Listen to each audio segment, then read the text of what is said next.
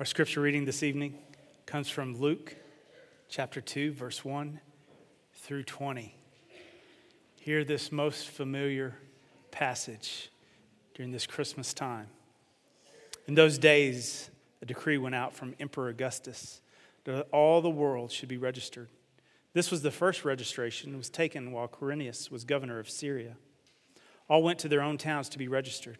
Joseph also went from the town of Nazareth in Galilee to Judea, to the city of David called Bethlehem, because he was descended from the house and family of David. He went to be registered with Mary, to whom he was engaged and who was expecting a child. While they were there, the time came for her to deliver her child. And she gave birth to her firstborn son and wrapped him in bands of cloth and laid him in a manger, because there was no place for them in the inn. In that region there were shepherds living in the fields, keeping watch over their flocks by night. Then an angel of the Lord stood before them, and the glory of the Lord shone around them, and they were terrified. But the angel said to them, "Do not be afraid, for see, I am bringing you good news of great joy for all the people. To you is born this day in the city of David a Savior, who is the Messiah, the Lord. This will be a sign for you. You will find a child wrapped in bands of cloth and lying in a manger." And suddenly there was with the angel a multitude of the heavenly host, praising God and saying, "Glory to God in the highest heaven, and on earth peace among those whom he favors." When the angels had left them and gone into heaven, the shepherds said to one another, "Let us go now to Bethlehem and see this thing that has taken place, which the Lord has made known to us." So they went with haste and found Mary and Joseph and the child lying in the manger. When they saw this, they made known what had been told them about this child. And all who heard it were amazed at what the shepherds told them. But Mary treasured all these words and pondered them in her heart. The shepherds returned, glorifying and praising God for all they had heard and seen, as that had been told them. This is the word of God for the people of God. Thanks be to God. It is the most amazing story ever told, in my opinion, that God became man and dwelt with us. That the creator of heaven and earth broke through time and space and was born as an infant. It's quite hard to fathom, in fact. But that's what the story tells us. Christmas changes everything. It messes with our lives. The question is, will we see the miracle among the mess? Chances are, as you were getting ready to come to this service, you might have been trying to do 1,000 things to get here on time. Prepping dinner, getting ready for family, rushing to get here on time. In the mess of our lives, it is easy to get distracted by all the things around us and for us to miss the miracle. I want us to not miss the miracle among the mess of our lives. But Christmas, hear this, Christmas is the story of God's salvation for us in Jesus Christ. That's the miracle. And the way in which this birth took place is a miracle in itself. It didn't happen with the typical fanfare when the birth of a king was announced. No, rather it took place in the everyday mess of life. And again, I want us to hear this story.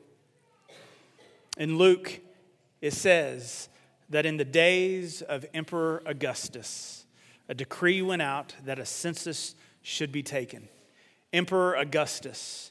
His birth name was Gaius Octavius. He was born in 63 BC.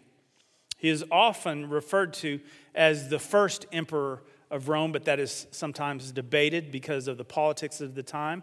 It's just that, politics. So sorting through who is first, not important to our story.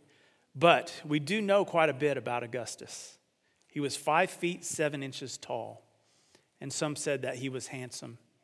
It is said that he kept a piece of seal skin in his pocket at all times in order to protect himself from lightning. I didn't know sealskin could protect you from lightning, but apparently he was deathly afraid of lightning. His mother was the niece of Julius Caesar. And when Caesar was declared a god of the Roman state, Augustus became a son of God. Emperor Augustus, stately, the founder of the peace of Rome, That's how many saw him.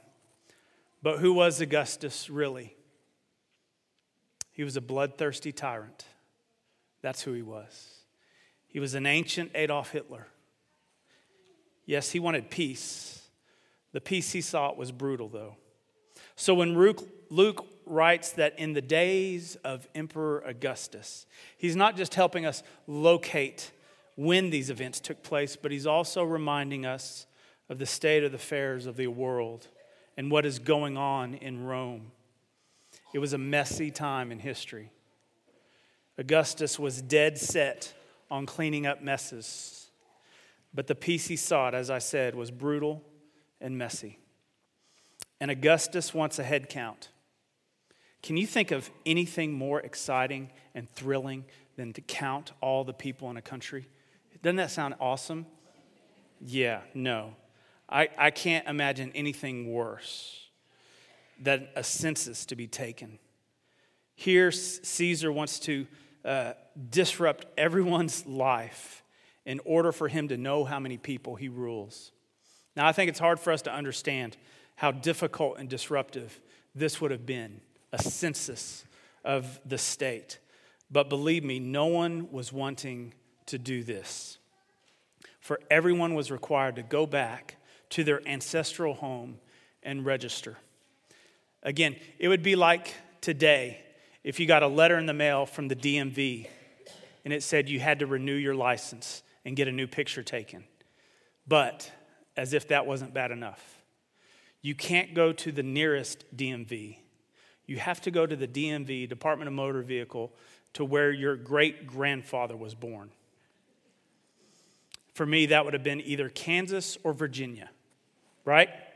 So you can imagine what a nightmare this was for the people. As they're saying, we have to do what? We have to go where? And so this wasn't just a get in your car and go trip. This was a disrupt your life trip to go register. What a mess. And in the midst of this world, in the midst of the politics of the time, and in the midst of the upheaval, a nobody couple from a backwater town in the corner of the Roman Empire have to go to Bethlehem to register for the census.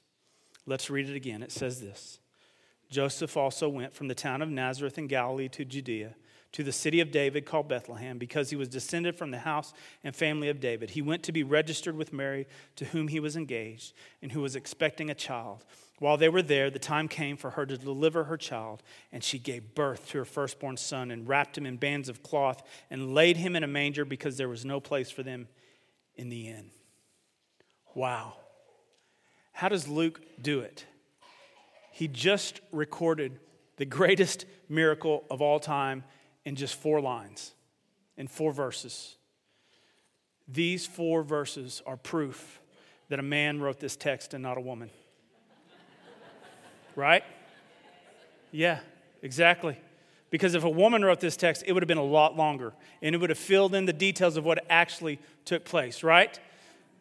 Yeah, there would have been a lot more details. What's amazing is all that is left out of these 4 lines. We have to fill in the gaps. Luke almost makes it sound like it was no big deal. It was no big deal. But have you ever traveled by foot or donkey around 100 miles while you're 9 months pregnant? To then find that when you get to the city, there is literally no place to shelter because everyone is there to register for the census. And the text says that there is no room in the inn. Now, this isn't like your Motel 6 or Holiday Inn. Rather, when the text says there's no place in the inn, it is literally saying there is no room in the guest room in any home. Because there would always be an extra space in every home for visitors and family to sleep, but there is no space in any home. So Mary gives birth to a baby in the shelter of a stable. Can you imagine that? Your child literally being born in a barn. But most likely, as we talk about this barn, it was most likely a cave, or even the homes of the time were built in a fashion where the first floor was where you kept the animals, and you slept on the second floor or on the roof if the weather was good. And so here she is on the first floor where all the animals are kept, and as Kim reminded us, what's in a barn. And a manger that Jesus was laid in, it was probably made of stone, not wood. If you've been to the area, there's not a lot of wood there. There is a lot of stone. The King of the world, born in a stable, laid in a manger. Can you picture it? The miracle among the mess. But here's the thing. I like how Luke records the miracle. Because too often we focus on the mess of life and we forget the miracle. Too often we get distracted by all the other things around us and we forget the miracle. We focus on the inconveniences and the struggle and we miss out on the biggest miracle to ever occur. So I want to read again the angel's announcements to the shepherds. Do not be afraid, for see, I am bringing you good news of great joy for all the people. To you is born this day in the city of David a Savior, who is the Messiah, the Lord. This will be a sign for you, and you will find a child wrapped in bands of cloth and lying in a manger. You know, if your life is a mess, don't be afraid. Don't be anxious. Don't worry about those things. You're in good company. For I bring you a message of great joy. Our Messiah, Jesus, the Savior, is born. God is with us. God is with us in the midst of life, in the messes of our life. We are reminded this night that Jesus has saved us. In the name of the Father, and of the Son, and of the Holy Spirit. Amen.